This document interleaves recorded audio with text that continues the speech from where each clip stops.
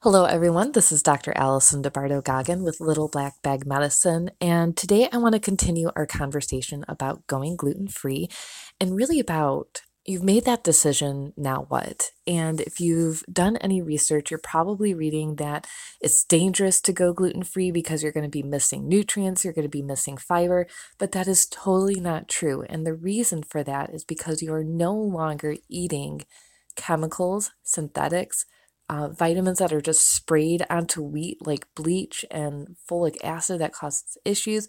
You're going to start eating whole foods. You're still going to get plenty of fiber in, and you're going to open yourself up to a whole new world. And I'm so excited for you. So, when people start going gluten free, and I'll tell you my reaction. So, when my son was breastfeeding, I had to go gluten free for his stomach and his reflux, and it helped immensely.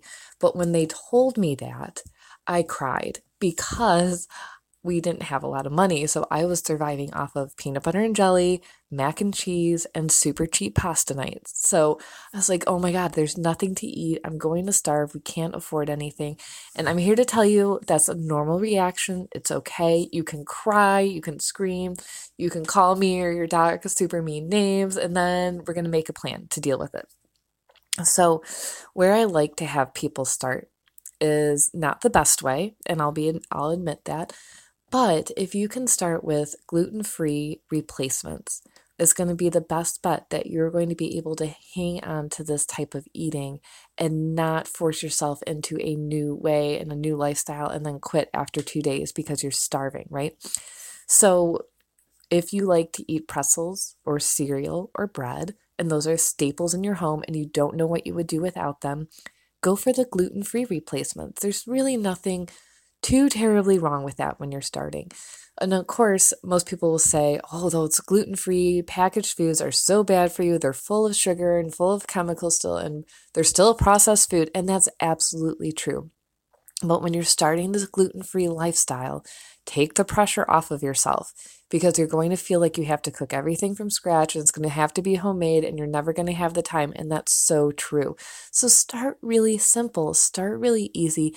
Just replace the things that you're eating now with gluten free. It's okay. I'm here to say it's okay. You're not going to do something horrible to yourself.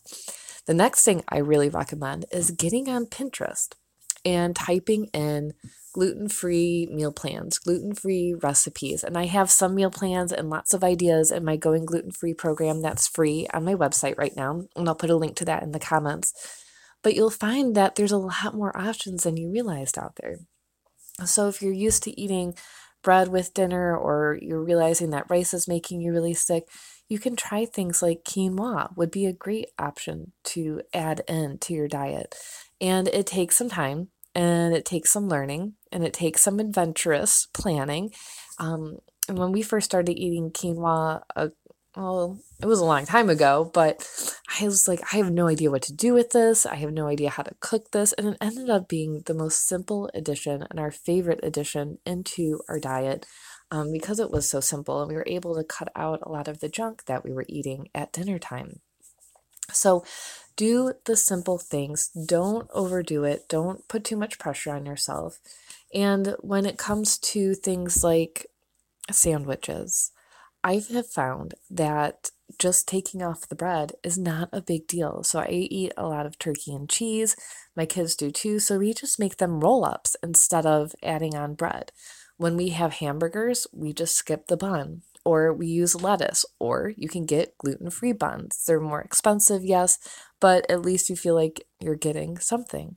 There's so many options with gluten-free flours now and different types of flours like almond flour that you can cook with. We make a lot of our own bread. So when we're starting to feel like, oh my gosh, I would really love to have bread with this dinner, we definitely make our own and it tastes great. We love pasta. Pasta was our go-to. We're Italian. We even make our own pasta sometimes. So cutting out that was really, really difficult when we started. But there are so many gluten-free options. And really, we switched to spaghetti squash as our quote unquote pasta. And that has been great because We're not sick after eating. We're not bloated. Nobody has acid reflux. Nobody's dying. And what we have found is that prepping our food goes a long way. So now we make our pasta sauce from scratch, and I can it so that we have multiple pasta sauces ready to go. And things become much easier as you keep going. So I really just want to encourage you to start simple, to really pay attention to how your body reacts to food. Keep a journal, write down what you eat every day, write down your symptoms. How are your headaches? How is your skin? How are you sleeping? What's your gut health like? And when you go gluten free, it's not necessarily an overnight success. You might take about a week or two to notice your symptoms clearing up if they do. You might have an increase in pain, in joint pain, and in headaches because your body is so used to that inflammation. When it starts going down, everything goes a little bit crazy. So hang in there, keep it up for a few weeks because you really need to get the inflammation down and that immune system reaction down to really start noticing that difference. And as you keep going with this diet, I do want you to know that it's very important to start checking all of your condiments and salad dressings. And there's lots of little things that have gluten in them because it's a great binder. And you'll find that you thought that your deli meat was safe or your cheeses were safe when actually they have gluten in them. So always look for that gluten-free sign or that symbol on your foods. And what happens after you start getting really good at avoiding gluten is that you're going to start eating a lot more fresh food. It's just going to naturally happen. Add them into your recipes. You're going to find that you're really just forced to eat whole foods, like vegetables and fruits. And you're not going to have those dietary restrictions on what you're eating. You're not going to worry about nutritional decline. You're not going to worry about fiber. But if you are, so if you find that you're still not getting enough, if you find that you are more constipated, I would consider adding in a fiber supplement to help you out.